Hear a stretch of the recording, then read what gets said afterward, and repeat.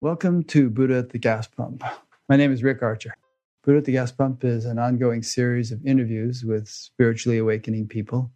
I've done over 500 of them now, and if this is new to you and you'd like to check out previous ones, please go to batgap.com, BATGAP, and look at the past interviews menu.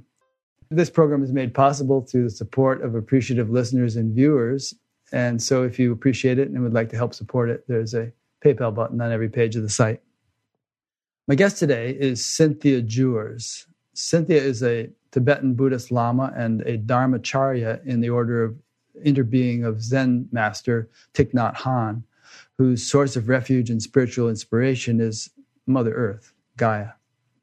In 1990, she made a life-changing pilgrimage to meet the hermit and meditation master Kushak Mangden Charak Rinpoche, a 106-year-old Lama living in a remote cave in Nepal, from whom she received the practice of the earth treasure vases. Vases? I guess you could do it either way. When she asked him, "What can we do to bring healing and protection to the earth?" For 30 years, Cynthia has been building a global community committed to planetary healing and collective awakening in partnership with elders and activists around the world. Cynthia teaches an innovative blend of engaged Buddhism and sacred activism through the Earth Treasure Vase Global Healing Project, the Open Way Sangha in Santa Fe, New Mexico, and the International Gaia Mandala Community. Through her nonprofit, Alliance for the Earth, Cynthia has worked with former combatants and the women who stopped a war in Liberia, West Africa, to build peace, teaching mindfulness, and co-founding the Peace Hut Alliance for Conflict Transformation. Cynthia's book, Summoned by the Earth, is forthcoming. So welcome, Cynthia. Good to have you here. Thank you. Thanks for having me, Rick. It's great to be here. We'll have a good conversation. The 800-pound gorilla in the room these days is the coronavirus pandemic. As we're recording this, it's still gaining momentum around the country. And a lot of people are sort of reading different types of significance into it. And I'm wondering what you might have to say about it. Yeah, it is an 800-pound gorilla. It's even just being here with that as our context makes me feel almost on the verge of tears. It's just so powerful, such a powerful teacher. And I pretty quickly began to call coronavirus Karuna virus. Which means kindness, doesn't it? Well, it means compassion. Compassion, in right. Sanskrit. Right. And it just feels to me like this is the great teaching of this particular moment that is, with this virus that is crossing all political boundaries and every kind of boundary we can possibly think of and coming into the lives of everyone, everywhere, all around the entire planet. The opportunity here is really to come into an experience of compassion and respond from a place that is so much larger than our little selves. I'm a little bit at a loss for words, actually, because it's so huge. I actually did an I Ching reading this morning, and what came was that it's a time to let go of the old structures, to let the old structures dissolve so that the new can emerge. And obviously, the structures that we've been living within, all the structures are being affected by this little virus that the earth herself has unleashed. There's such incredible wisdom in it on one level, but the terrifying suffering that is also accompanying it is heartbreaking.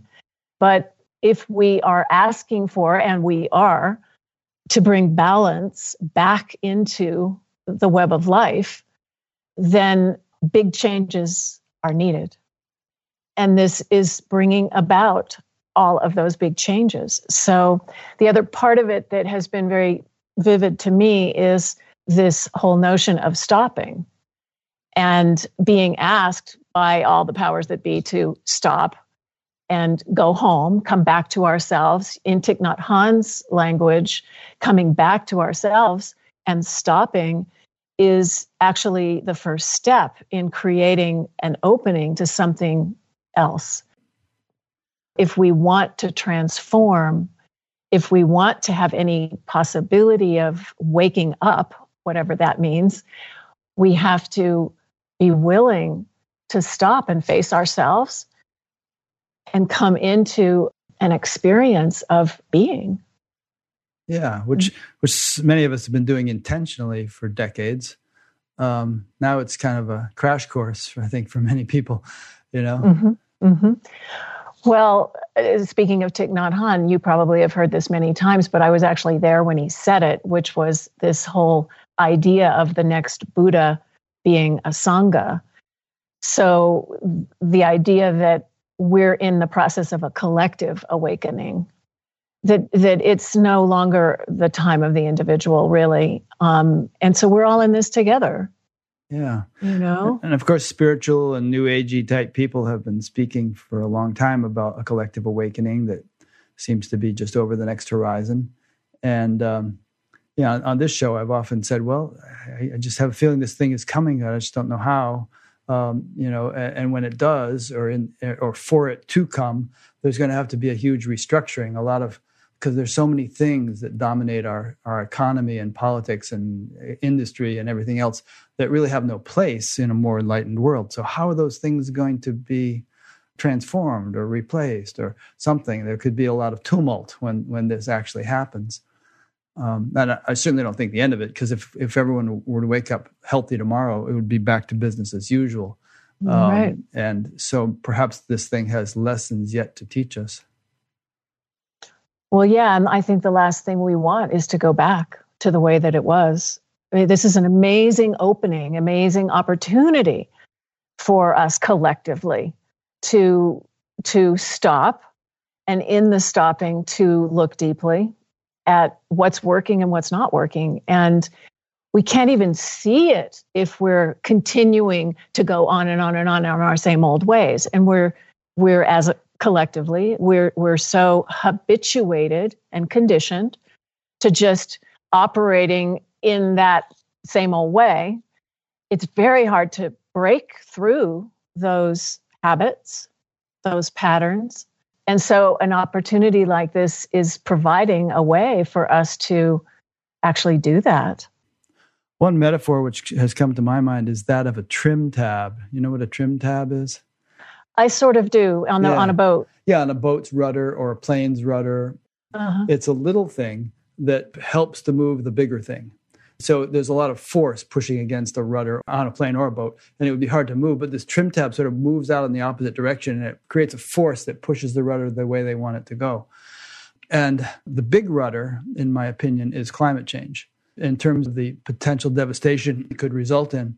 And we're ignoring it pretty much. We're not doing the stuff that we need to do so urgently, according to all the experts. So perhaps this is a trim tab or a small thing by comparison, even though it's not trivial, that will, at the end of it, we might think, phew, well, we got through that. Now, what other disasters might be looming on the horizon that we're not paying enough attention to? Oh, yeah, climate change. Let's do something. We better do something now. We've learned our lesson about a stitch in time saves nine. Yeah, absolutely. It is. I don't know how small of a thing this is. I mean, I think it's intimately connected with climate change and the imbalance within all systems of the planet, resulting in our immune system having a breakdown and having the release of this new virus upon us. We have to look at the imbalances in the world that we've created, and even to the point of jobs and everything that's also coming to a screeching halt. Some of these jobs, maybe when people stop long enough to take a look, they're going to realize, is that really what I want to be doing? Is that really contributing to a better world? And that's certainly a prayer. And another prayer is really, with the loss of life, that these lives that are being sacrificed are not in vain, that there is the potential for the loved ones around those whose lives are being lost to look even more deeply at why this is happening and how we go on from here in new ways. Yeah, good point. Okay, well, maybe we'll come back to this. I don't know if I have anything more to say about it at the moment, but it's something that we're all thinking about a lot. Hopefully, we're not just living in fear. There's a great line I heard. I don't know if you watch many movies, but there's that movie Bridge of Spies that had Tom Hanks in it. And there's a guy who won, I think he won the Oscar for Best Supporting Actor. I don't remember his name, but there was one point at which he and Tom Hanks are sitting talking, and the guy is going to be executed for having been caught as a spy. And he's sitting there casually smoking a cigarette. And Tom Hanks says, well, you don't seem to be worried. Why shouldn't you be worried? You might get executed. And maybe you should be worried. And the guy says, would that help? Yeah. I don't think that fear is helpful in this circumstance, but you can be extremely conscientious and doing all the right things, and yet not experiencing an iota of fear. Right. Fear is the mind killer, right? From Dune. That's another line. And I had an experience once when I took one of the Earth Treasure vases to Mali, the first country in Africa. I went there guided by a dream. And I had a dream that told me that the pathway to peace in Africa was through the Dogon people in Mali. And I took the first treasure vase for Africa to this Dogon elder. And it was an amazing life experience, and asked for his blessing. And he did a divination about the whole practice and everything. And at the end of the whole time, well, I felt like I was just sitting in the presence of such a beautiful, wise being. And I said to him what was on my heart at the time. I said, what about this urgency that I feel about the world situation? At the time, I was just possessed. And of course, I guess I still am, but I was possessed with the assignment that I had been given. And I felt this sense of extreme urgency to get these little clay pots in the ground. And he turned and he looked at me and he said, urgency. We don't really have that here. And my mind just stopped. Everything fell away. And I realized how useless it is to be caught up by that sense of urgency. And the same about fear. It doesn't help. And I think that's also part of this stopping. Of course, the situation is urgent. We are in a very dire situation in every way we can possibly think of. And yet, when we allow ourselves to be governed by that sense of, oh my God, urgent, urgent, urgent, or fear, fear, fear, we just go around and around and around and keep on perpetuating the same old problems. So it's when we stop and take a breath and let things just settle, even for a moment, when we begin to have the possibility of a little glimpse of something else. And the funny thing is, you can be in a situation which might appear to demand urgency, and in which you're playing a very dynamic, important role, and yet subjectively you can be, not only not feeling fear, but also not feeling any sense of urgency. In other words, just going with the flow, and yet really focusing and doing something about the situation. Yeah, and that is, I think, what happens when we fully enter the present moment, when we're just right here with all of ourselves. We are able to respond clearly and skillfully to whatever is going on, and so that's an art, and it's a practice to get to that place, and it can be done like that if we are willing to just stop and show up. Yeah. So, established in being, perform action, as it says in the Gita. So we've gotten ahead of ourselves a little bit. Because you've mentioned taking Earth Treasure vases to Africa, and we haven't really explained what they are yet.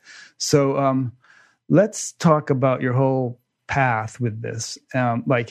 We could even take it a bit chronologically, if you like. Like, you ended up getting this assignment in the mountains of Nepal, but what were you doing in the mountains of Nepal? I mean, what led up to you, having this encounter with the 106-year-old monk? Mm. Well, I was already pretty deeply involved in Buddhism. This was 1990 when I met the 106-year-old Lama. I'd been practicing since the 80s. So Thich Nhat Hanh was my kind of root teacher, but I had a very deep interest in Tibetan Buddhism as well. And so I was kind of following He's more of a Zen teacher, isn't he? Thich Nhat Hanh? Thich Nhat Hanh is from Vietnam. He's a Zen teacher. Yeah, but his form of Zen is kind of slightly more Vipassana-ish than very strict Japanese Zen, for example. But I love Thich Nhat Hanh because of his teachings of what he calls engaged Buddhism, which really speaks to me. That whole notion that we can have these wonderful experiences on our cushion, but if we're not actually taking it out into the world and contributing, then what good is it? So that is something that I took to heart when I met him originally, and I love about his teachings. I also love his teachings for their simplicity. So anyway, I had been practicing with him and also taking more and more of an interest in Tibetan Buddhism. And I knew someone who wanted to go meet this old Lama who lived in the cave and had heard about him. And when I heard about him myself, I asked if I could go along. And so I was given permission to go along. But it was one of those kind of like, I have to go on this trip. I don't know if that's enough background. There's tons of other background. I mean, anything you think is significant. Yeah. Sometimes we go way back to like what got you involved or interested in spirituality in the first place. And sometimes people have interesting answers to that. And others say that, well, they just kind of stumbled into it or felt that way when they were a kid. And then they got mixed up as a teenager and then kind of rediscovered it when they were a little older. You know, there's all sorts of stories like that. Yeah. Yeah. Well, anyway, so maybe it'll weave in because there's other things I could say, but okay. But in any case, I was walking up the path to this very remote cave in the high mountains of Nepal. And I kind of like realized all of a sudden, oh, this is sort of a unique opportunity, Cynthia. You're actually going to meet the old wise man in the cave. What are you going to ask him? And then I was realizing that I should really have a question that is not just for myself, but for all of us, because not everybody's going to have such an opportunity, and I should make the most of it. So I stumbled along the path, continued to stumble along the path and contemplating what in the world I would ask him. And what came to me finally was my deepest question, which was, what can we do to bring healing and protection to the earth? And at the time, this was, as I said, 1990. I don't know if you remember the film that came out about the Kogi people called The Elder Brothers Warning, Message from the Heart of the World. Yeah, I either watched it or read enough about it to get what they're saying, but go ahead and tell us about it. Well, there was a book also, besides the film, by the filmmaker about their message. And these are people, many of your listeners probably already know about the Kogi, but they consider themselves to be the elder brothers and sisters of the whole earth. Their purpose is to maintain balance and harmony in what they consider the heart of the world, which is the mountains of Colombia.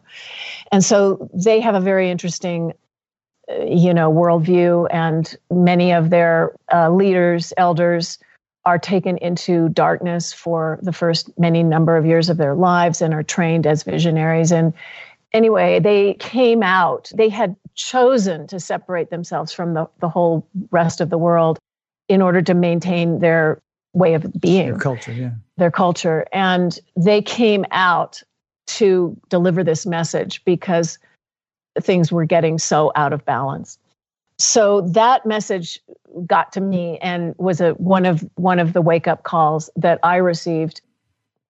Another wake-up call that I received came through my great friend and mentor, Joanna Macy, who at the time back then was very focused on nuclear guardianship and the whole idea that the radioactive waste that is produced from the production of nuclear weapons and other such things is poisoning the fabric of the web of life in ways that we can't see and also live for extremely long periods of time. Yeah, hundreds of thousands of years. Hundreds of thousands of years. And so I live in New Mexico. And we're storing them in rotten 55-gallon drums in some places, that are corroding. And well, yes, exactly. And at that time, living here in New Mexico, across the Rio Grande Valley from the Los Alamos National Laboratory, which is the birthplace of the atomic bomb, we were trying to stop the waste isolation pilot plant, which is where they store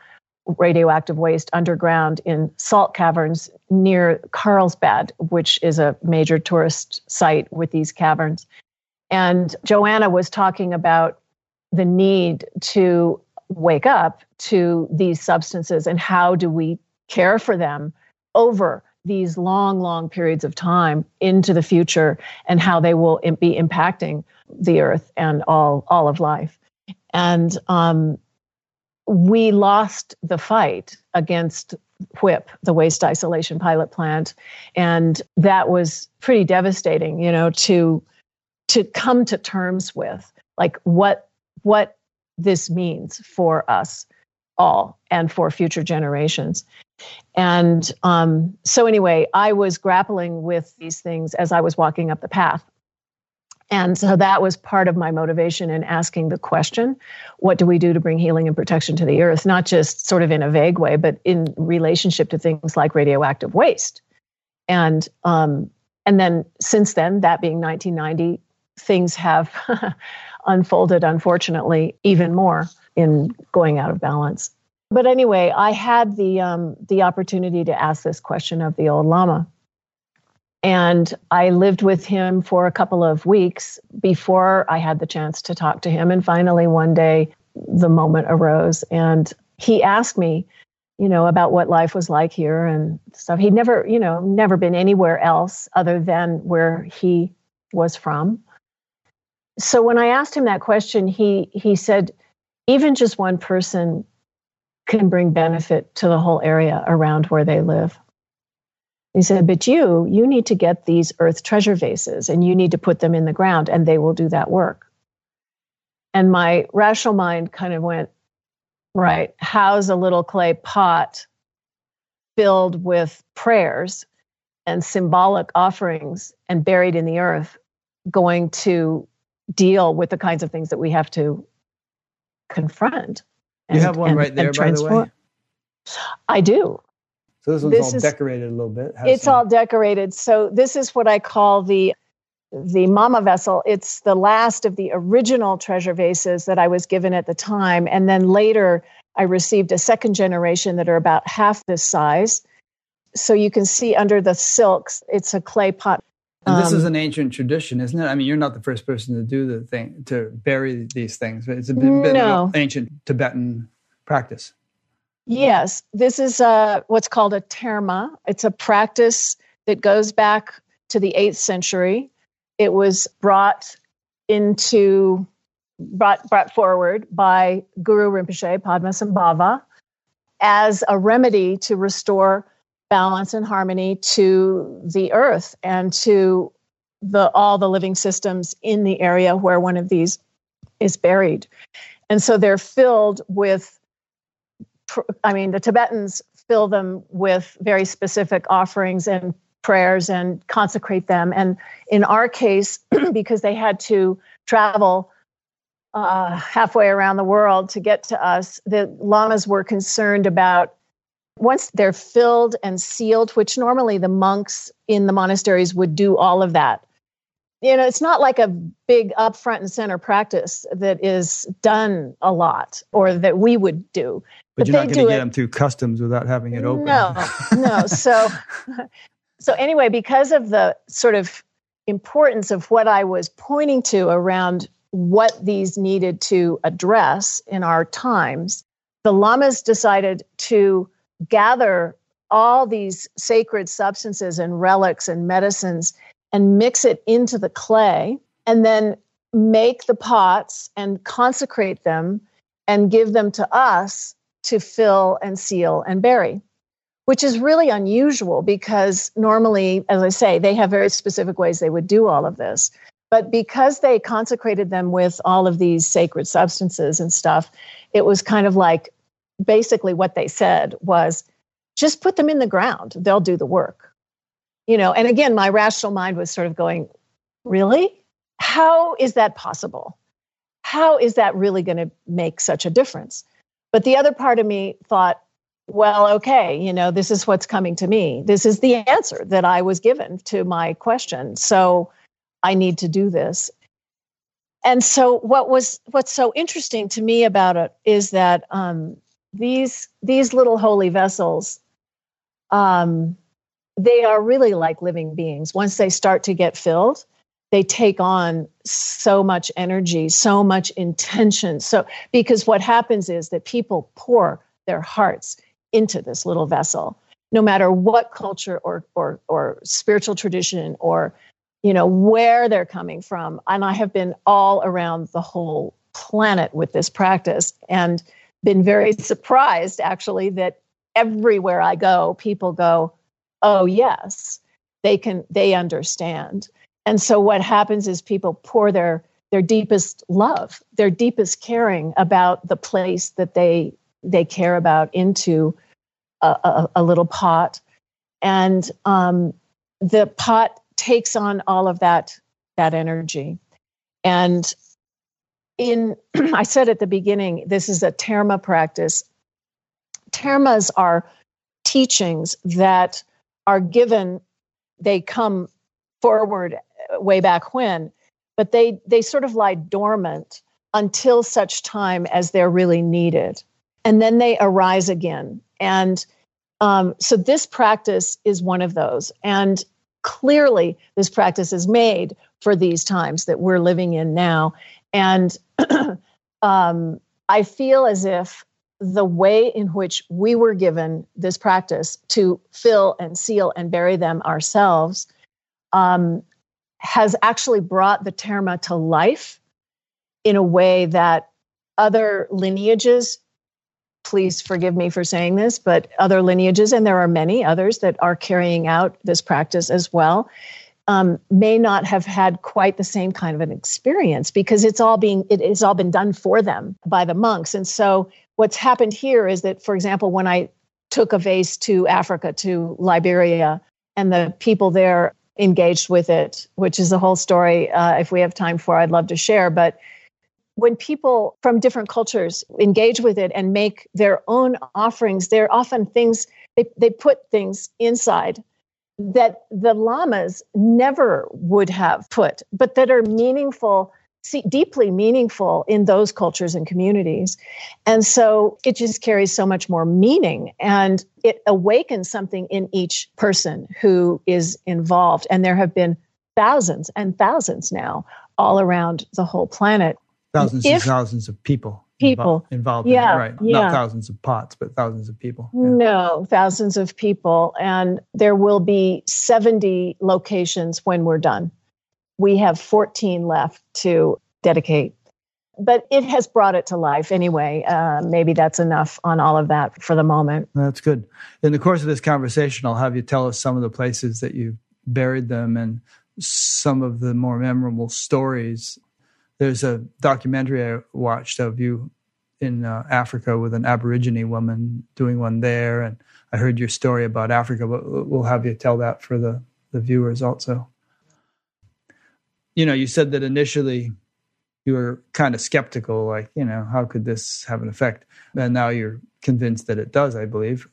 What is your understanding now? It must have refined a lot over the years of the actual mechanics through which these things could have an effect or do have an effect. I don't know how to answer that question.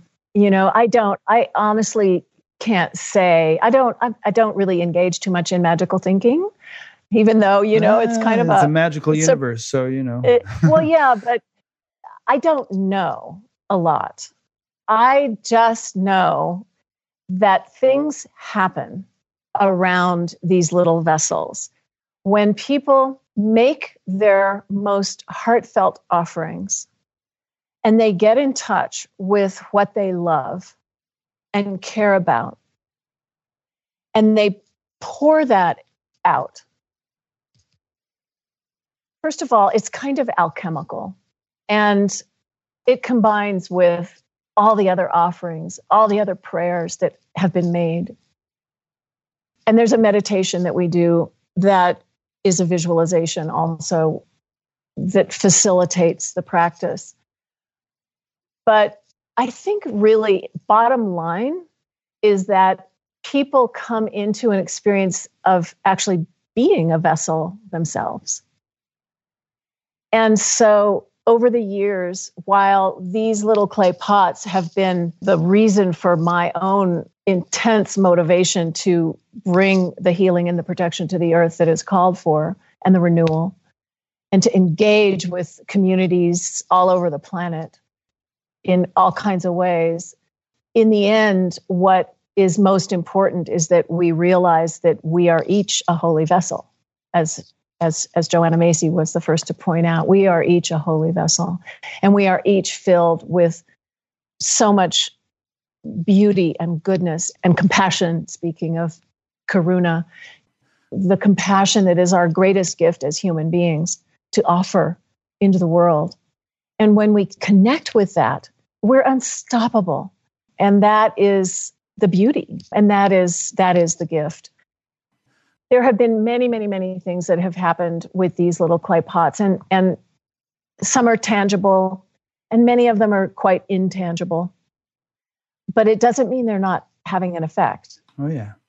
I hadn't heard of these until I saw you speak at the SAND conference last October. But it's not a big leap of rationality or faith for me to think that this could have an effect. I mean, I'm kind of comfortable with the idea that objects can be imbued with some kind of subtle influence.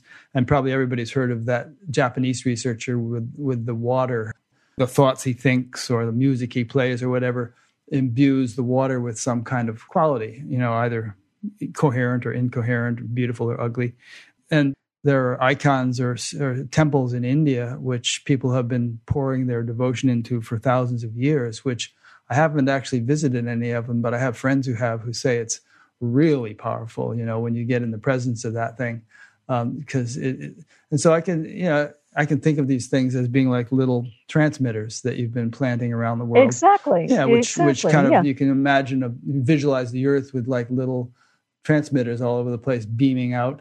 And and we are also transmitters, of course, but why not have varying kinds of transmitters, And, and I think we need all the help we can get. Absolutely. So, why not? That was where I went with it, is like, okay, well, my rational mind may not understand this, but why not? Let's try it. Let's see what happens. And the more I did it, well, it took me quite a few years, actually, of them sitting in my closet before I realized, okay, I have these, I better do something with them. I was very overwhelmed by the assignment when I received it. And it was like, oh my God, no, I can't do that. But then, the earth started really basically screaming, and forest fires and all the droughts and everything else going on. And finally it was like, well, we have to pull these out and start working with them. And then amazing things started happening. And I think one of the keys in working with a practice like this is that we have to get out of our own way. And maybe this is true across the board, that we think that we know what to do or where to go or how to fix whatever it is. And I'll tell you, in my own experience, every time I thought that I knew anything at all about these, I would usually get stopped in my tracks. And then I would have to just open again, like to the whole notion of being the vessel, and in a sense, empty my own agenda and allow for something so much larger to guide the process. And, that was true. People often say, well, how did you decide where to take them? And it was not a process of conceptual thinking. I would have an idea, or I have a Sangha here, and we would meet and we would practice with these. And I, again, would think I had the idea of where one should go. And then something else would happen, or it would just come about in such different ways, and I would, it's a little bit like the Lord of the Rings with my precious, and people can get very attached to these because they're power objects, actually, and then it gives me self-importance. But that's not what we're doing here. That is not at all what we're doing here. We are practicing to release our attachment to a sense of self and offer ourselves into something so much larger. And when we do, then that's where the magic can happen. Yeah, I was just going to say, speaking again of Lord of the Rings, Frodo didn't really want to leave the Shire. He was all comfy and cozy, and he had his little routines there, and he hated the notion of big, scary adventures. So it's kind of like you with the pots in the closet, it's like, you had to kind of work up your courage and gumption before getting out there and doing it. Yeah, that's right. Where that really, where the sort of rubber met the road was when I realized I had to go to Africa. And in the beginning of this whole thing, I gave a lot of them to other people to take. People who came forward and said, well, what about a vase for such and such or such and such? And it would be like, yeah, that's great. Here, you do it. Because I was so, overwhelmed. But eventually I realized this is what I need to do. This is what I'm born to do. And I took it up in earnest. And when I went to Africa is when I had to really face the suffering of the world in a way that I never had before. And tell the whole Africa story. That was a good one. Well, there's several Africa stories. There's Liberia, which is where we started, and then there's Congo, and both of them are very important. Liberia, it was just recovering from a really brutal civil war. And that country had elected the first woman president, Ellen Johnson Sirleaf. It was the women who stopped the war in Liberia. Tell that too. That's interesting. Well, it is interesting because it's a model. The war was going on for a very long time, 13 years. And finally, the women had enough. And Muslim and Christian women joined together, which is quite unusual. And they started going out on the street and demonstrating peacefully to stop the war. And there's actually a really good film called Pray the Devil Back to Hell about the women's peace movement and the ending of the war in Liberia. Anyway, I came in after the war had ended through an organization called the Everyday Gandhis.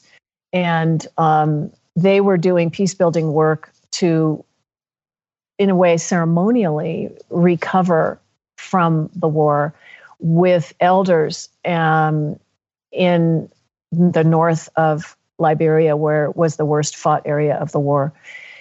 And I was invited to bring a treasure vase there. I didn't even know where Liberia was, actually. It's a small country in between Ghana and Sierra Leone and Guinea.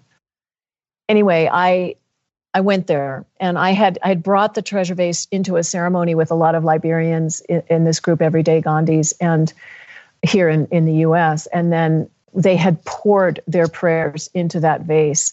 And when it came back to me, I realized, okay, this is where we're going in Africa. It took me about a year to raise the money and get together the journey to go there. And on my way, I went and met this Dogon elder I told you about a little bit ago. And then I went on to Liberia from Mali.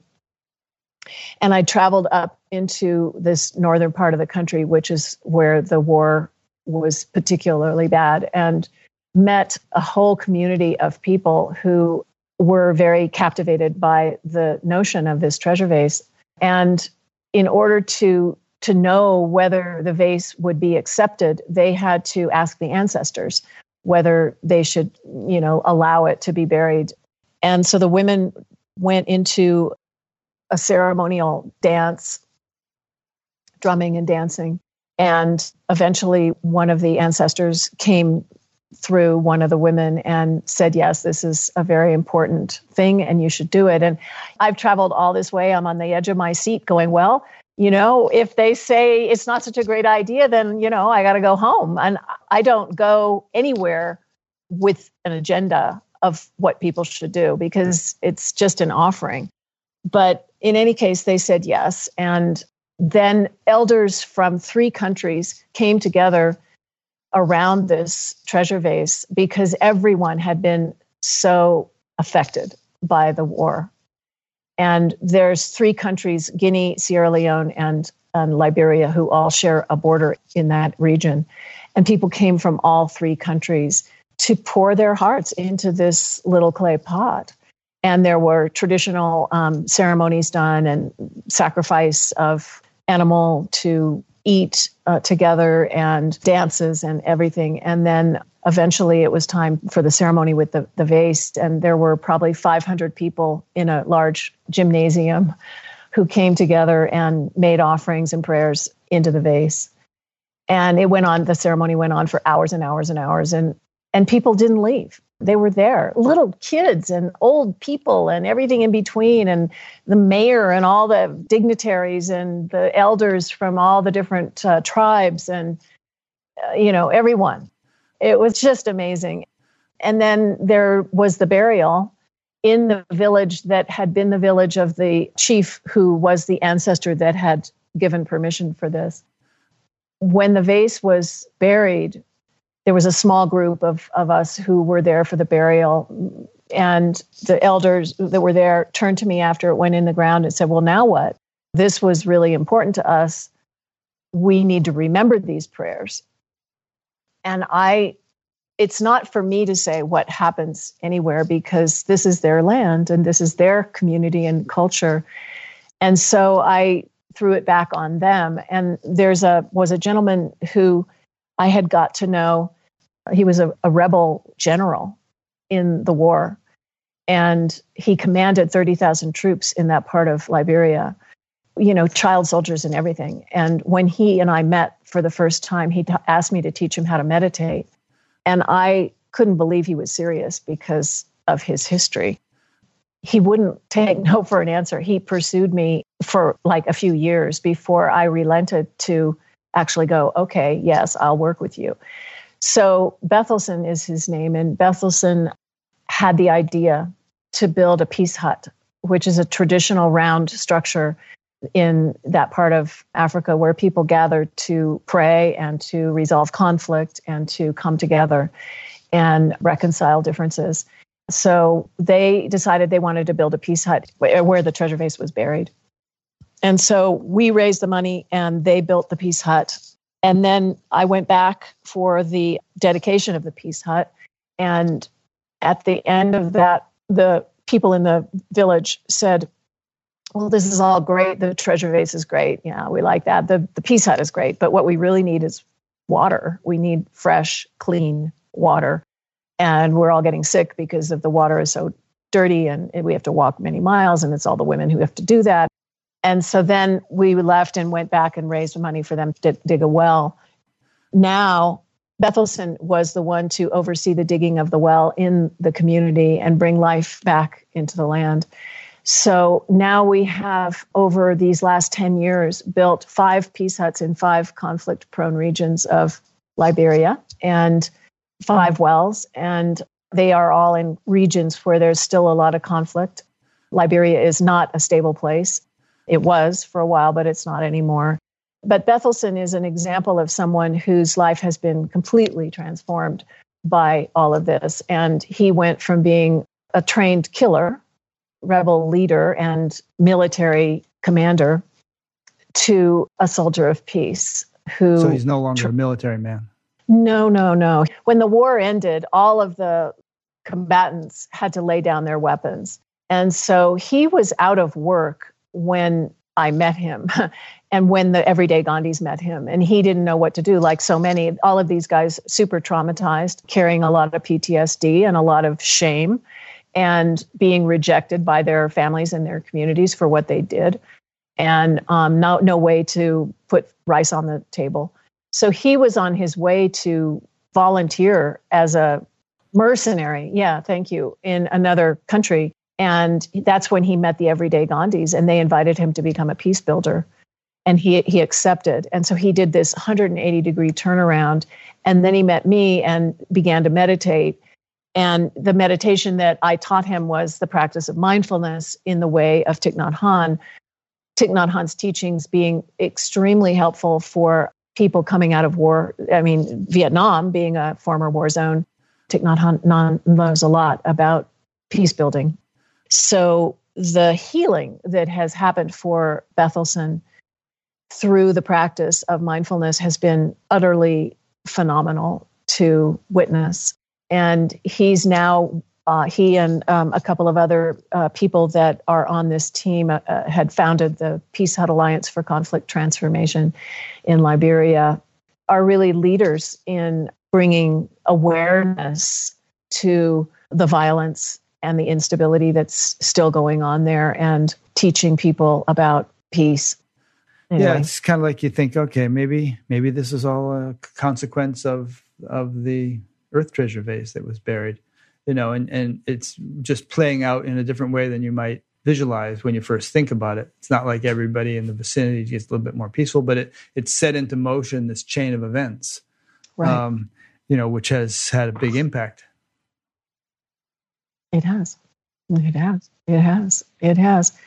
The other place that was very powerful in Africa is Congo. I was sort of in a place in my life at that time when I was going over to Africa that I would be going out, having these powerful adventures, and then coming back and being in retreat here in this space for months at a time, and then practicing deeply, and then going back out and doing another treasure vase. And I would look at the map of the world while I was on retreat in this deep meditative space, and I would say, okay, where now? When I was going to Africa, I would look at the continent, and I would kind of like go like this and point at the map, and Dora the Explorer, huh? Yeah, and I would look, and it would be Congo, and it would be just the heart of Africa, and I would go Congo, and I would read this over and over again. I would go, I don't want to go to Congo. Isn't that like the worst place in the world you can go? And so I would sort of brush it aside, and then I would go back, and the same thing would happen over and over. And then I met Dr. Denis Mukwege, who is the doctor that won the Nobel Peace Prize finally. Eve Ensler, the founder of V-Day and 1 Billion Rising, brought him in a way to us. He's the doctor in Congo that has specialized in sewing up the bodies of women who have been brutally raped. And Congo being considered, it's a terrible title, but the rape capital of the world. It's a place that no one wants to talk about. It's a place where the genocide that happened in Rwanda has now spilled over into Congo and continues. 4 million people have died. It's a place where the most minerals on Earth can be found, including coltan, which is the mineral that fuels all of our cell phone technology and computer technology and is in great demand, and all being done without any kind of proper controls, monitoring, So Congo was a place that when I learned about what was happening there, felt like I had to take a treasure vase there. And because of my own personal experience of rape, I was very much called to wanting to address that issue, both in women and in relationship to the earth, because there's actually no separation. Our bodies are the earth, and the earth is our bodies, and how we treat women and how women are raped in every family, in every country, in every culture around the whole earth is a reflection of how we treat Mother Earth. Same mentality applied to just on a different scale or in a different way. Right. Yeah, so I was pretty compelled to take a treasure vase to Congo. I didn't know how I could possibly do it. Long story short, I ended up just going on my own. I met a woman by the name of Nema Namadamu, who I got to know through a wonderful organization called World Pulse. And she was a correspondent at the time with World Pulse. She's from Eastern Congo. She has become a great leader herself. But when I met her, she was just starting out, and she welcomed me and she took me everywhere. She brought me into many, many situations where the treasure vase could be received. And we also did media training programs for women, teaching them how to share their voices with the world and be heard and to stand up for change in Congo. And then we took the treasure vase to the Pygmy people, who are the indigenous people of that part of the world, one of the oldest cultures on earth. And it was my prayer and request that we bring the vase, after doing many ceremonies with all of these, mainly women, but not only women, to the Pygmy leaders, who are the people of the forest. Congo being a country that has the second largest rainforest in the world outside of Brazil, so important to the health of the whole planet. And so we had a really wonderful reception with this Pygmy community who allowed us to come in and bring the treasure vase. And I actually have a husband, a Pygmy husband over there, who was kind enough to present me with such a great welcome and opening. It was just a wonderful, wonderful being. Anyway, the vase was buried. The way you said that, it made it sound like he was your husband, but no, you're not saying he's that. He's not my real husband. No, it was he's like your blood brother or something. He's my just darling, beloved. But it was funny because when we arrived, I was given gifts, and they prepared the most amazing meal for us I've ever eaten in my life. They're all hunter-gatherers, so everything was gathered wild. And Nema and her husband, Danny, and several others were with us, including a Pygmy leader from Rwanda who accompanied us. And we were all gathered around, and they gave us this beautiful meal. And then they brought out these gifts, and one of the gifts was a woven mat, a sleeping mat. And so this gentleman demonstrated that the mat is also where, husband and wife sleep together. And he was giving it to me. And so everybody was just giggling and laughing so much because of the implications. Yeah. So that's how he became my husband. I see.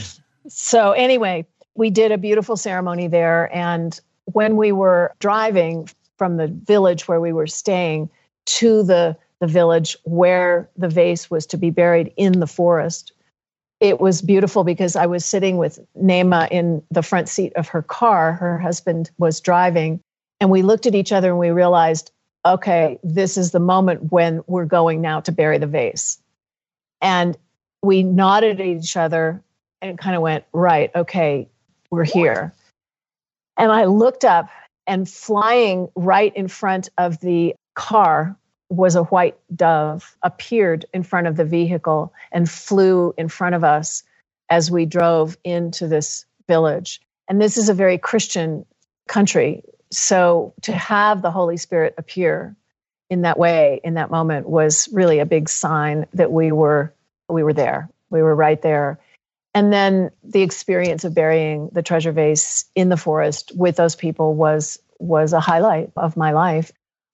Out of that came many things. Out of that whole experience came many things. Nema, this woman I was with, founded something called Hero Women Rising.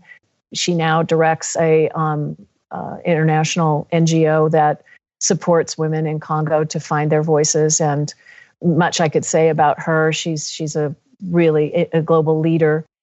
That was very gratifying to help launch her in a way, and to see these women being able to transform their lives.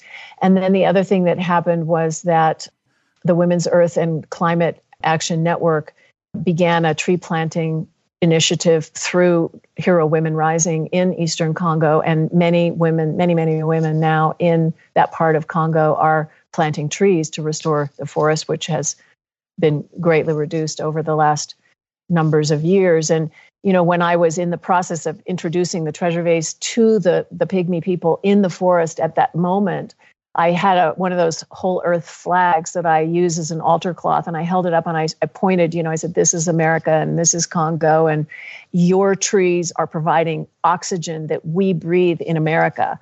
And they didn't know that. Nobody, and there were hundreds of people there. Nobody knew that before. Even Nema, who is a highly educated woman in her country, didn't really quite realize the connection. And so Nema took that ball and ran with it. And that started this whole tree planting program in Congo that continues to this day. So there's another tangible example of something that can happen from a little clay pot filled with prayers. Yeah, it's cool. I mean, some people might say, well, the pot itself isn't having an influence, but the fact that you go and plant it there sets the ball rolling in terms of all the relationships and interactions. But I think both could be true. The pot is sort of like a physical emissary for getting something going, but at the same time, it itself has an influence that if you were planting, if you went there and just, I don't know, planted a 6-pack of Coca-Cola or something, you wouldn't have the same effect. It has a kind of a deep significance that actually materializes as something quite profound. I imagine that these are some of the more dramatic stories, and there are probably some that weren't that earth-shaking, but these are cool. Yeah, each one, it's a different story everywhere I went, and it continues. Because now we have a second generation of treasure vases going out through people who are learning the practice themselves and taking the vases where they need to go. Yeah. So each one of them has a powerful force behind it.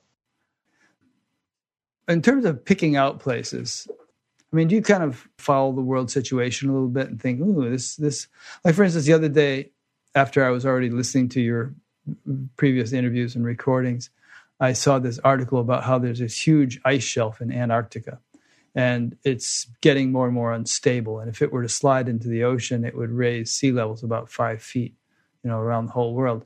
And I was thinking, geez, I wonder if Cynthia should plant an Earth Treasure Vase in Antarctica. Well, actually, we have one dedicated to Antarctica. Oh, good. It's on my altar. Okay. Yeah. Get down there some summer. Yeah. Their summer, not ours. Right.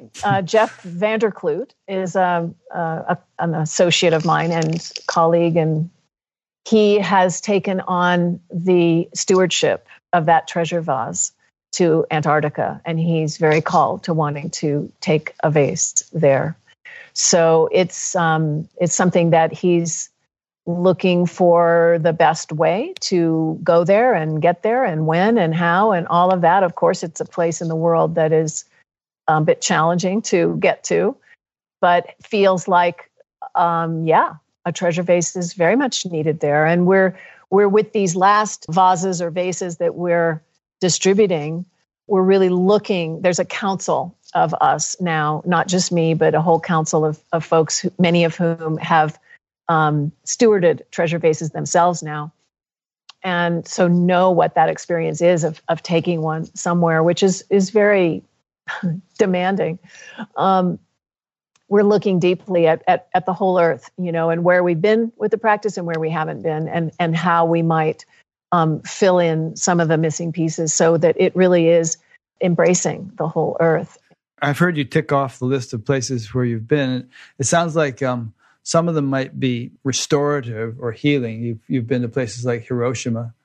You were just telling us about Liberia, and others might be sort of more sacred places where you just want to have perhaps a profound influence, like the source of the Rio Grande River, or the mouth of it where it enters the Gulf of Mexico, places that you feel were somehow strategically significant. Well, sources of rivers are traditionally very good places. Source of the Ganges you went to, Gangotri. Source of the Ganges, source of the Amazon, source of the Rio Grande.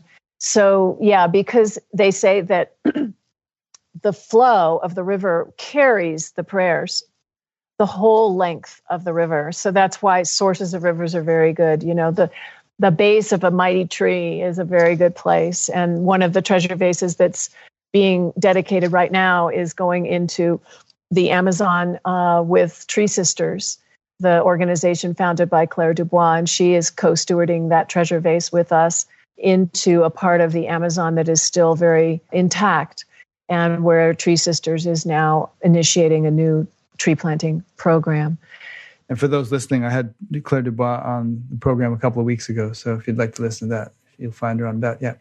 Yeah.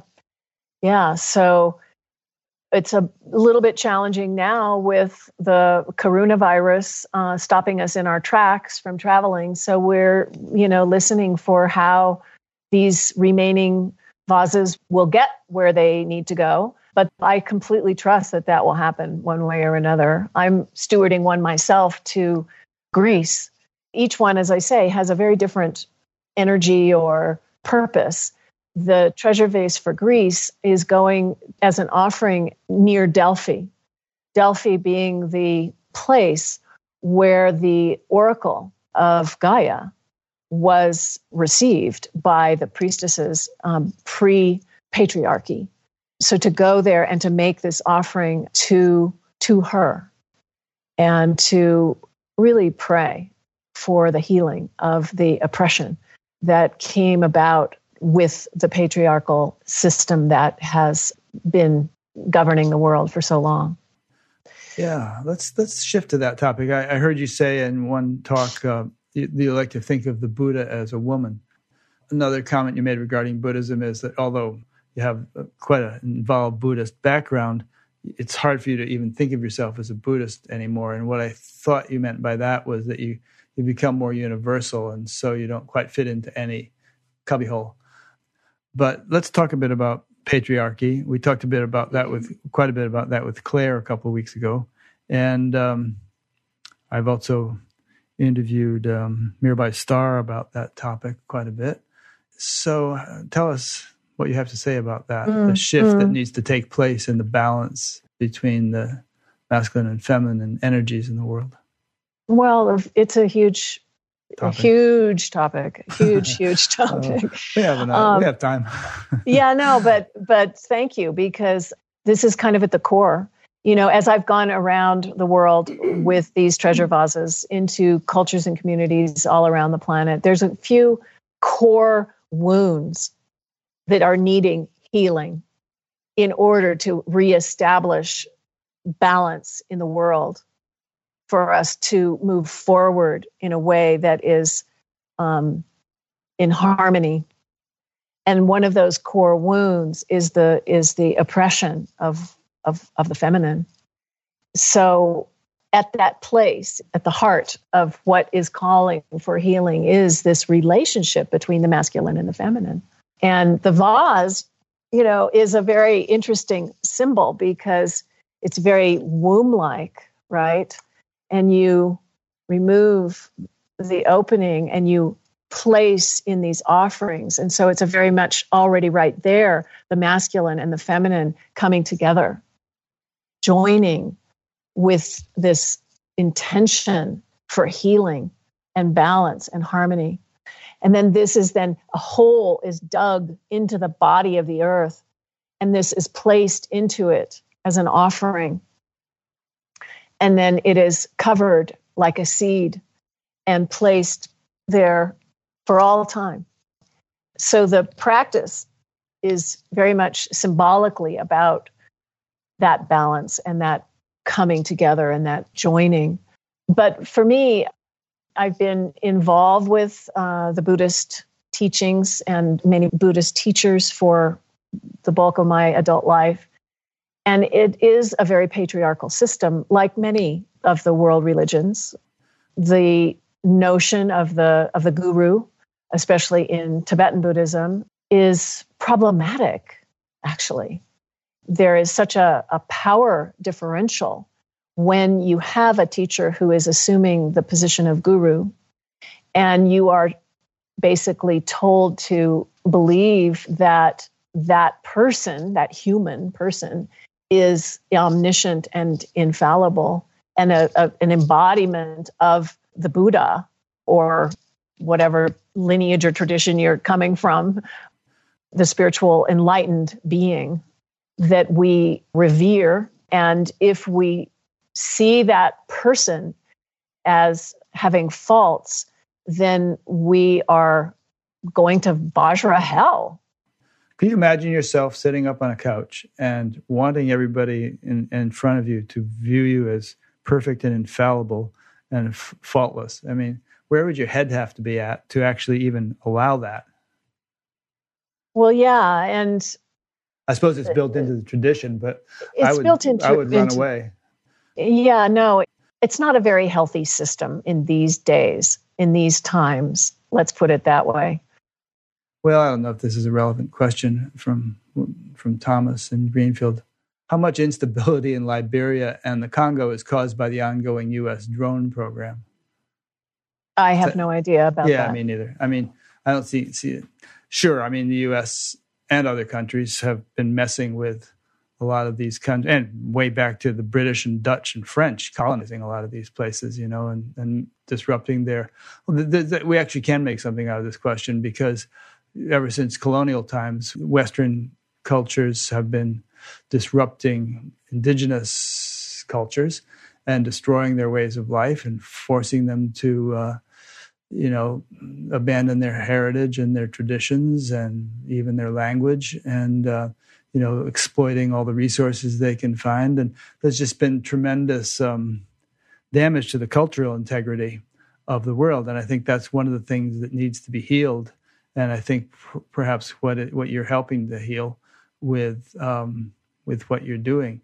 But it's, we were talking earlier about what would have to change for a more enlightened society to come into being. I think that's one of the things that'll have to change, is some kind of, I don't know about material reparations. I think in many cases that would be called for, but some kind of spiritual reparations for the damage that has been done to these. It's really disrupted the natural laws of the planet. Right. And I was talking about some core wounds that I've identified that need healing for balance to be restored in the world. And another one is the terrible oppression of indigenous people, and how that has been carried out all around the whole world, and is really a big part of what needs to be addressed in these times. And I think, thankfully, is being addressed in these times. It's all in relationship to the earth. And where I was going to go with the comments around the patriarchy, and in particular, in my case, with the guru and the system of the way in which many lineages of Buddhism are transmitted, requiring things of us that don't feel very healthy to me, especially as a woman, because there is a lot of abuse, and in particular sexual abuse, and just all kinds of ways in which those inequalities are not dealt with. What happened for me is that when I had to face some of these issues in my own teachers and in my own family, I almost threw the baby out with the bathwater. I love the Buddhist teachings, but I was very disillusioned for a long time. And I've gradually had to kind of make my way back to what is this for me? And what I came to, thanks to these little clay pots, actually, is that the earth is the most beautiful embodiment of what we call the three jewels in Buddhism: the Buddha, the teacher, the Dharma, the teachings, and the Sangha, the community. And all three of those are embodied so perfectly in the living earth. As an example, as a teacher, and as an embodiment of the teachings, the interconnected web of life, interbeing, this whole incredible, global, vast, diverse community of life living and breathing within the body of Gaia. So that has become, for me, as I say, my source of refuge, my inspiration, my spiritual source is this living earth. And it feels to me like this is a moment that we're living in where we are all being asked to come into a relationship of great respect for the living earth as the source of everything. And because women are, so intimately connected to life in such particular ways. We have, and of course, there is such imbalance with the patriarchal, control over every living system of the earth and the using and abusing of all that has been given. It is time, for this kind of rebalancing to happen. So my dharma is that. And when I was writing my book, which is called Summoned by the Earth, and tells many of these stories and teachings and things that have come to me along the way, I was reflecting on how at the moment of the Buddha's enlightenment, there was this gesture to touch the earth, to summon the earth, to witness this awakening, which I find very profound because it's the only story of some kind of spiritual awakening where the earth was invoked as the witness that is that vast, always present being that is the ground upon which we stand, we sit, we sleep, we do everything. So anyway, I was kind of reflecting on that whole story and writing about it, and it came to me to write. It just came to me to rewrite the story of the Buddha as a woman. And it's not really a very big part of my book, but it's there. And I had never really thought about it because I just accepted, oh, well, the Buddha's the Buddha. And it's not a big issue to me. I love men, it's not, I don't try, we can't make these big separations here. But when I reframed the story as if the Buddha were a woman, suddenly I felt very liberated. I could identify with that experience more personally. I didn't have to go through a big shift because the Buddha is this figure, that I'm told to relate to in a certain way. And suddenly it all just kind of relaxed. So I like to think of the Buddha as in a feminine form. I have practiced Tara for many, many years. Tara is a great ally. And over the years, Tara actually began to sort of evolve into an embodiment of Gaia. And it's been another great revelation to work with a quote unquote deity practice, which of course you have to know that the deities that we imagine and visualize in the Tibetan tradition are simply aspects of our own true nature. They're not something outside that we have to believe in, separate from us. So it's a skillful way of bringing that energy into ourselves. So what's come to me is a practice of Gaia, a Tara Gaia, that allows people to identify and form a relationship to Gaia. So I'm jumping around a bit, I realize, but in 2018, I went back to Nepal after about, I don't know how long it had been, maybe 20 years since I had been there. And I went back to the cave where I met the 106-year-old Lama. And there was his daughter, who is now in her 80s and lives in that cave.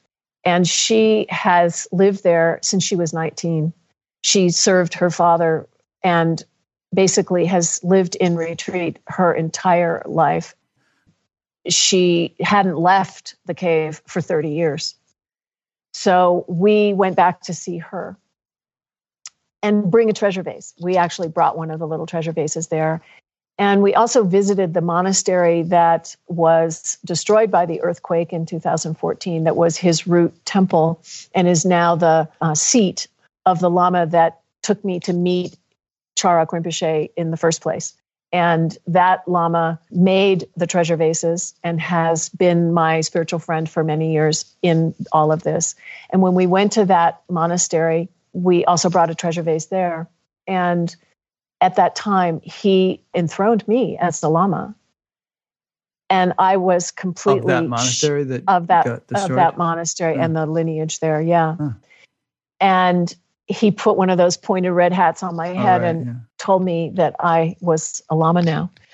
And I was completely shocked because having gone through this whole process of reckoning within my own life and my relationship to the Dharma as it is traditionally taught, and coming to some different ideas about it, to have this come to me was something that I wasn't sure how I could hold it. And then when we went up to see the daughter of the old wise woman in the cave, she then did a ceremony to pass on the whole lineage to me, which I'm feeling the emotion of it right now. You know, it was such a blessing, such a beautiful blessing. But I was also conflicted still. And I still am, because I didn't earn it in the traditional way, and I don't really want it in the traditional way. And yet, here it is. And actually, the same thing happened for me with Thich Nhat Hanh. I didn't want to become a teacher. I didn't want to sit on a seat and have that responsibility. I just want to sit in a circle and be with people. You have as much wisdom as anybody else. You know, it's like Buddha at the gas pump, right? Right, that's the idea. Yeah. Anyway, I was struggling with all of this very deeply. And on the last day of the trek, coming down off the mountain, it had rained and it was slippery. And I turned my ankle and I fell. And I fell over the edge of a very, very steep mountainside. And there was actually nothing between where the trail was and the river, thousands of feet down below. It was a very steep, there was nothing on. As soon as I went over the edge, I left my body and I started to tumble. You know, I hit the ground and then I was tumbling, and I came to as I was rolling head over heels down the mountain. And I could see out of the corner of my eyes, there was nothing to grab onto, nothing to stop my fall. And I said to myself, "Oh, Cynthia, you are falling head over heels down this mountain and there's nothing stopping you." And I left my body again and I continued to tumble. And then all of a sudden I came to this screeching halt on the side of this mountain. And I was like spread-eagled on the side of the mountain, having no idea how I came to a stop. And I came to check my body, my trekking poles, my backpack was on my head, my water bottle, am I alive? Do I have broken bones? Can I stand? Am I okay? I was banged up, but I was okay. And I didn't have any broken bones. I had sprains, but I had no broken bones. And I was not paralyzed, and I was not dead at the bottom of the mountain. What stopped you? Was there a little plateau or a ledge or something? No. You just stopped on a steep incline. You just stopped. I stopped. Huh. And so that was the big puzzlement. Like, what the fuck? How did this happen? What was it? And later, Lama Tsultrim said, "Oh, well, it must have been Tara. Tara stopped you. Buddha stopped you." And in that moment... Were you with Lama Tsultrim at the time? Lama Tsultrim is the name of the Lama in Nepal. Oh, okay, because there's one in Colorado whom I've interviewed. I thought maybe, yeah, okay. Yeah, no. Lama Tsultrim Alioni is a Dharma sister and great friend, but this is a different Lama Tsultrim. Okay, sorry. So yes, he was on this trip, but I was walking alone. So this whole thing happened completely alone. And there was none of my group was around.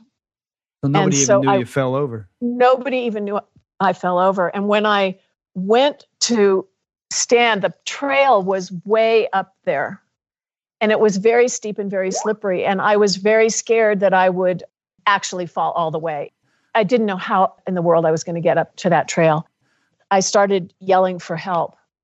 And a Sherpa porter that was passing by way up there heard me and threw me a rope with a rock on it that I actually caught and grabbed onto. Then he pulled me up and came down and actually helped me from behind because I couldn't get a foothold. It was so steep. So that's how I got up. And then I had to walk another 2 hours. I caught up, some of my group caught up to me and helped me back. Long story short, I finally got back. It wasn't actually until I got home because I still had a couple had to recover, and the group had to leave, and then I was in Nepal, and I couldn't even walk, and it was like I got sick. You actually twisted or injured your ankle, right? It didn't just Yeah. stumble. Yeah, no, it was very swollen and stuff. But it was, it wasn't terrible, but it was an issue. So anyway, I was grappling with all of this. And it wasn't until I was home later, coming to terms with everything, that I realized how it was that I stopped on that path. And I realized that it was the earth that stopped me. The earth grabbed me. Spirit of Gaia or whatever. Yeah. When it came to me, I felt it. Like I felt what it was like. I remembered what it was like to be lying on that hillside, that steep hillside. And I literally felt as if the earth had me at my back and was saying, you're not going down that mountain. No, you're with me. I've got you. You're with me. And so it took that to finally bring home that the earth is my greatest teacher. The earth is the source of all the best teachings. The earth is the diverse community of which we are each a part within the web of life. And this is the times that we're living in are calling for us to remember this and to wake up within it. So this is kind of, for me anyway, a new evolutionary turn of the wheel of the Dharma in these times. That's great. What a story. Everything you've just said, and this whole topic of patriarchy versus matriarchy, it seems to me that the whole culture, the whole scientific world has this sort of physicalist, materialist paradigm at its foundation. The earth is stuff. It's dead. It's not conscious. It's inert. And we are entitled basically to do whatever we want with it. It's ours to take advantage of. There's a fancier word. Or to rape, you could even say. Mm-hmm. You sure could. Whereas the opposite of that is the earth is conscious. It's intelligent. Not the earth. I mean, all material creation is intelligence. It's imbued with divinity. It's responsive. It's capable of saving us if we're falling down a mountainside, because there are impulses of intelligence within nature that can actually intercede in human affairs. And they'll do so advantageously if we cooperate with them, but they will oppose us if we violate them. There's a verse in the Rig Veda that says something, the riches seek out him who is awake. By riches are meant sort of impulses of intelligence, we could say, that help to orchestrate creation. And if one is awake, then you have the wind in your sails at your back, aiding you along in everything you do. If one is not awake, well, both Christ and the Gita say this, that he who knows the self is his greatest friend. He who does not, it behaves with enmity like a foe. Whatever you don't know will destroy you. Now I'm the one who's rambling on, but in any case, there's these sort of opposite perspectives. And so this whole thing about waking up to a more feminine perspective is a matter of shifting from this earth is a dead object perspective to earth is a living being. The material creation is a living being and needs to be respected as such and not just exploited and abused, because our doing that, it has blowback. It's our own doom if we continue in that direction.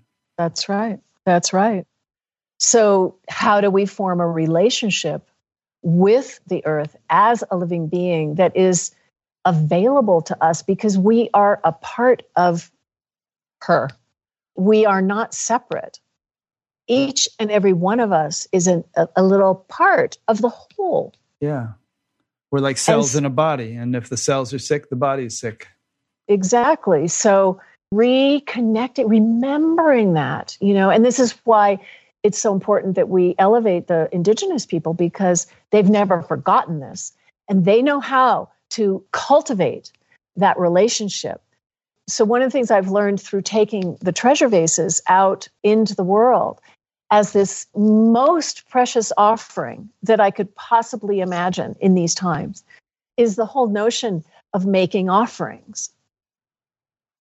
And you probably know this through your own experience in the Hindu tradition, because, they're always making offering flowers and incense and candles and light and sweets and all of the, you make offerings. I used to be a TM teacher, and I must have done thousands of pujas in which I was making offerings in the process of teaching people and so on. I figured you were a TM teacher because you live in Fairfield, Iowa. Yeah, I'm not active in it anymore, but I did that. Yeah, no. Making offerings. What happens when we make an offering is that we invite a relationship to the spirit world, or to the deity, or to the source of life, the place that we love, the waters that we want to continue to flow clean, the trees that we want to grow, the forests, the rivers, the mountains, the oceans, our own little piece of land, the unseen beings that are here, if we invite them and if we call on them. And if we don't, they're not. And in the same way that we humans have abused the earth and taken so much from the web of life at our now own expense, unconsciously thinking that we had the right to just take and take and take and take and destroy, that attitude can also manifest in our relationship to prayer. We think that we can just ask for what we want and get it. As if we know best what we want, what we should have. Yeah. And if you want to make a relationship to the subtle realm, you really have to make an offering. You have to give something. It's like any relationship. You want to have a good relationship with your spouse. It helps every now and then to bring her flowers, for example, or cook dinner, or take out the garbage, or do something as an offering to bring forth that reciprocity and balance. So we've forgotten how to do that. We need to remember how to do that. And so, even little ways, you take your leftovers, and you offer it out onto the land. Or you take a little wine and you pour a libation, or you light a candle and you acknowledge the light in the world. And you give thanks. Or you go to a special spot. I always encourage people to find your spot outside and go there and put your hands on the ground and talk to the earth. Have a conversation, invite a relationship with nature. Because nature, we are part of nature, and we need to remember that connection. Well, I would recommend that in addition to doing all the kinds of things you just said, which are sort of outer-oriented in a way, pouring a libation here and doing this there, that we counterbalance that with a way of going deep within, if we can find such a way, so that we swing back and forth from, tapping into the source and then infusing the energy and intelligence we've absorbed there into the outer world. Exactly. And that source within, that is our greatest offering. I give my life to this. And when I can stop all that external busyness and take a breath and come back, then I can connect with that source that is so much larger. And that becomes the fuel for the compassion to blossom in the world and to be offered in whatever way is called for in the moment. Somebody comes to the door, or somebody calls, or the virus. I often think of that line in the 23rd Psalm, my cup runneth over. And to me, that means, you become so full inside that you naturally overflow. And if you're not full inside, if there's sort of a paucity of, if you're empty in a spiritual sense, then you can go running around trying to do stuff, but it doesn't really help. It's like somebody trying to be a lifeguard who hasn't learned how to swim, which is not to say that we should become self-centered and me, and it's all about my meditation and my routine and all that stuff, and to heck with everybody else. There needs to be this kind of balance kind of a thing. Yeah. In fact, I was just talking to an old friend today, And I was telling him about this group of people who are living a sort of a monastic life. And a friend of mine lives in that group. And he was saying that people have gotten really nutty. There are people who think the earth is flat, and they all sit at the same lunch table and discuss that kind of idea, all these strange conspiracy theories. And I said to my friend, these people have been meditating for decades. How can they think that way? And he said, they're out of balance. There's just too much sort of inner focus without any outer giving or integration in the real world. And the mind can just go off into la-la land when you don't counterbalance it and integrate it. Yeah, I couldn't agree more. And in fact, we talk a lot about relative and absolute truth in the Dharma and in spiritual teachings. And there is such a tendency to get, sort of all expanded into that absolute realm. And then, the relative is happening, the relative suffering, the relative issues and problems. And we're told not to get too caught up in all of that. But for me, I feel as if, well, that's exactly the point. As long as we have those issues and problems, we don't really have a hope of enlightenment because those things are happening, right? Yeah. And you're alive for a reason. This is one thing that my friend Tim Freak talks about a lot, that we didn't just come into life to get out of it as quickly as possible. We came into it to learn and grow, and perhaps that's what God himself, St. Teresa of Avila said, it appears that God himself is on the journey. So it's not like the whole universe is an accident and we're trying to get it over with as soon as possible. It's here as an evolutionary tool, and that involves taking it seriously and not dismissing it as mere Maya. Yeah, and more. This is the great opportunity, the crisis and opportunity to be embodied in this precious life and to connect with others in service of life. And service can be such a great evolutionary practice. I mean, seva, it's in every tradition, I think. When Ram Dass went to see Neem Karoli Baba for the first time, and he said, well, what should I do? And he said, feed people. And, he ended up getting on this mission to help with blindness. He and Ashley Brilliant over there in India. And Ashley Brilliant was responsible for eradicating smallpox. He was also a Neem Karoli Baba disciple. So this kind of service thing, it has deep spiritual significance. It's not just the right thing to do. It's kind of, if you're really concerned about growth and evolution for yourself even, it's an excellent tool. Absolutely. It sort of helps to be an antidote to selfishness when you behave selflessly. It's one of the greatest teachers, for sure. It connects to this whole idea or notion that, what is your offering? What is your offering? What is your purpose? And your gift. Each of us has a unique gift to give in our lives of why we're here. And some of us, have these big lives, and some of us have smaller lives, but none of it is less or more important than the other. And so the practice of service, Andrew Harvey, in his book, The Hope, he wrote about what is it that wakes you up at 3:00 in the morning, that you care about, that you love. Usually it's because I have to pee, actually. There's that too. No, I know what you're saying. Yeah. But you know what I mean? That thing that presses on you. Many of us are so busy we don't even know what that is. But maybe in this time of stopping, we can begin to get a little glimpse of that, And what is it that concerns us? What is it that we care about, that we want to help? And then that becomes your service. Yeah. And like I said, it doesn't have to be a big earth traveling mission. Like I was listening to a panel discussion you did at SAND with Charles Eisenstein and others. And Charles was talking about, this couple in the town where he lives who adopted this child whom no one else would adopt. And they're just pouring their love into that child. And Charles was just emphasizing that he thought that was just as great a form of service as anything anybody is doing.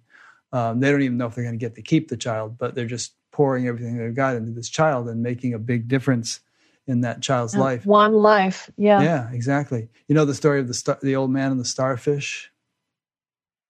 Oh, So there's an I old don't man remember and it. a boy. I remember hearing. Tell me. They're Yeah. walking down the beach, an old man and a boy, and there are all these thousands of starfish that are stranded on the sand because the tide went out or something, and they're going to die drying up in the sun.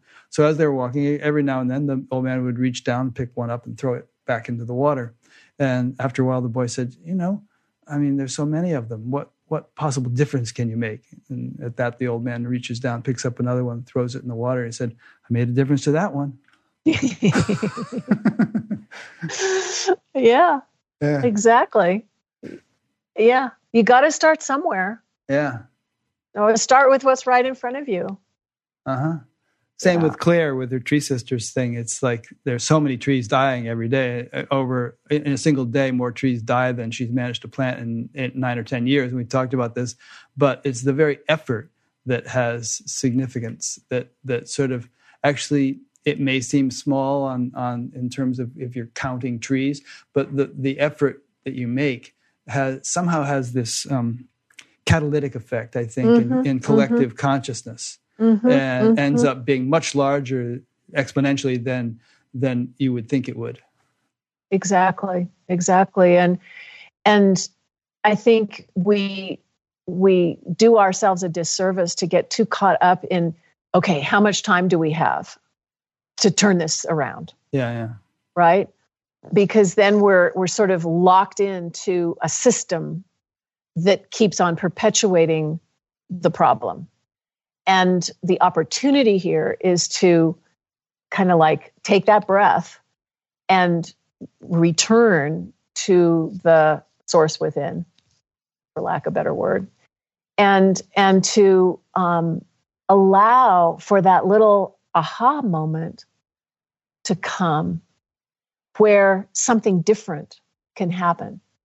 And that place is a place where miracles live.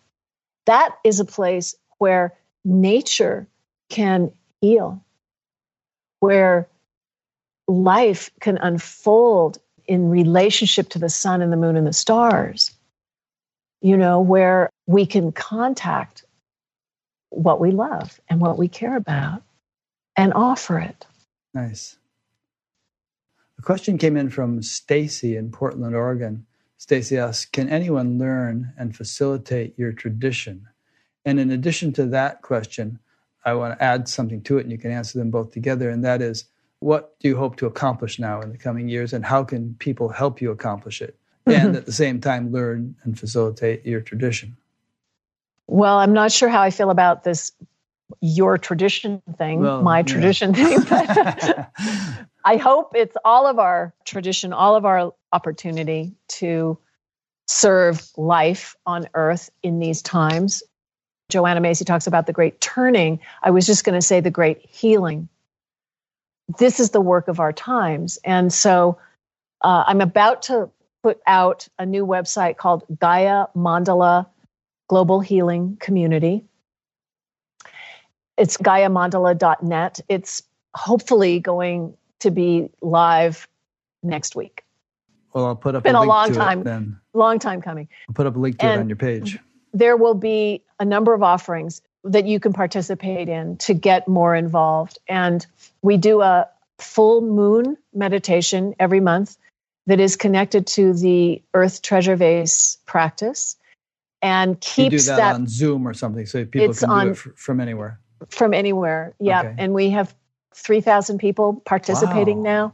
That's impressive. So, of course, not everybody gets onto the live call, but they get the recording. So it's a pretty vast global network now. And there's this feeling that the mandala, as I call it, the locations where all the treasure vases have been buried, is this kind of mandala, and that it's almost like coming alive itself now as a whole.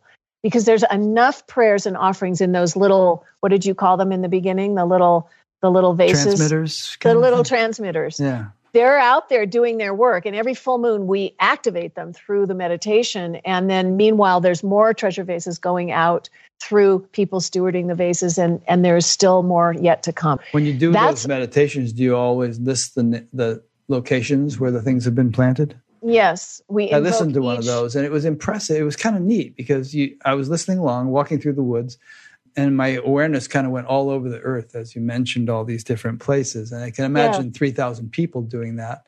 And, it's like everybody's sort of zooming in on all these little things all over. I know. I just got goosebumps as you were talking. And it's super powerful. And it's also very healing, and it's very uplifting and inspiring. So in spite of all the horrible suffering that's going on in the world, in all these different locations and places and ways in which we're dying like flies, there is this practice that is an anchor in the midst of it. So that's a way to begin. I'm teaching Tara Gaia. Again, I've taught it only once. It's just coming out into the world. I've taught it once, and I now have a monthly practice group. What is that? Also on Zoom, Tara Gaia. But what the is practice. It's a Vajrayana-inspired deity practice that arose from a practice of Tara, but has evolved into a practice of Gaia that is a visualization and a mantra recitation. That is something that I am teaching now. I don't know how really else to say it. It's a practice that you recite. So it's a kind of liturgy, they call it a sadhana. It's recited and visualized, and then you do a mantra recitation, and then there's a period of just resting in the experience of that, of Gaia, of being inseparable from her and forming a spiritual relationship to Gaia. And so I'll be teaching that in a weekend retreat on Zoom in July and November. And then if you receive the teachings, then you can come into the practice group that happens on a monthly basis. So we cultivate the practice together, and then people do it also on their own as a practice. I'm now doing a weekly practice group as of the age of Karuna in mindfulness practice. Every Monday mindfulness meditation. So as a way to cultivate our calm abiding and clarity within the context of the crisis that we're in the world. So those are a few things. How do people sign up for all these things? Is it all on your website? It's mostly all on my website. You can get involved at earthtreasurevase.org and then click the Get Involved button and get in touch that way, and then we can take it from there. So that's kind of before this other website is finished. That's the place to go, is earthtreasurevase.org, and sign up for the newsletter. And that comes out in relationship to the full moon meditation. So I send it out the week before the full moon, letting people know when the next meditation is and what the focus is, and then some of these other things. I'm also teaching a 7-week course starting the end of April. It's called Gaia Calling, and the subtitle is Being a Vessel for Global Healing and Collective Awakening. And I'm teaching that with my beloved Full Moon co-host, David Nickel, who wrote a book called Subtle Activism and has another beautiful community called Earth Rising. And David's somebody you might like to interview, Rick, if you don't know him. Yeah, he's a good guy. So David and I are teaching that course together. It's called Gaia Calling. We're doing an introductory call about that course on April 11th. And I'd love for people to come onto that and learn more. Great. So those are a few things and ways of getting involved. So there's also stewarding vases, learning the practice. If you want to send me an email, like listing all these little things, and I could even put them in your bio on Batgap, and here's some of the things Cynthia does, A, B, C, D. Perfect. And I could link them to the places they would need to go to find out more. Perfect. I'll do that. Yeah. Great. Thank you. Thank you for asking. Yeah. Well, thanks. It's been an enjoyable week for me, listening to many hours of you talking about stuff and all kinds of fascinating things. And in today's talk, you said some things I hadn't heard in any of the other ones, like falling down that mountain. I hadn't heard you say that. That was pretty wild. That was quite a moment. Yeah, so, I've written about that in my book. Which will be out soon. Well, I have an agent who's just sent the proposal out to publishers. The book's written, but the proposal is now circulating. So light a candle. I'd love it to come out sooner than later. It's very timely. Well, thanks so much for all you're doing. Probably when I say that, you're thinking, well, don't thank me. Thank the power by which I'm able to do all this. Yeah. That's where it all goes. It's nice to be an instrument, Lord, make me an instrument of thy peace. Indeed. What's the feminine of Lord? Lady. Ma'am. Yeah. But anyway, I appreciate it. And it's been great getting to know you better. And I'm sure many people will be getting in touch and getting involved in the things that you have to offer. Thank you. Please, people who are hearing this, please feel free to get in touch with me at earthtreasurebase.org. And I'd be happy to help in any way facilitate your own path of global healing and collective awakening in these times. So I'm here for that. Good. Okay. Well, thank you to those who've been listening or watching. Most of you know this is an ongoing series, so every week we have another one. And there's an upcoming interviews menu on batgap.com where you can see what we've got scheduled. And, of course, a past interviews menu where you can explore the ones that we've already done. So thanks for being with us, and thanks again, Cynthia. We'll hope to Thank you, Rick. We'll all come out of our little cocoons. We'll see each other again one of these days. That would be great. Okay, you be well. Take care. Yeah, be careful. Okay. Wash your hands. Yeah. Don't touch your face. Yeah, hard to do. Yeah, I know. I saw a thing that had the Tyrannosaurus Rex, right? And he said, you just touched your face. Oh, I did. I just touched my face. I'm like Anthony Fauci going like that. But there's a Tyrannosaurus Rex, they had these little tiny arms, and he was like this great big dinosaur roaring. He said, I'm never going to die because I can't touch my face. Right. Okay, well, we'll do the best we can. Yep, thanks. Yep, okay. So thanks, everybody. We'll see you next week.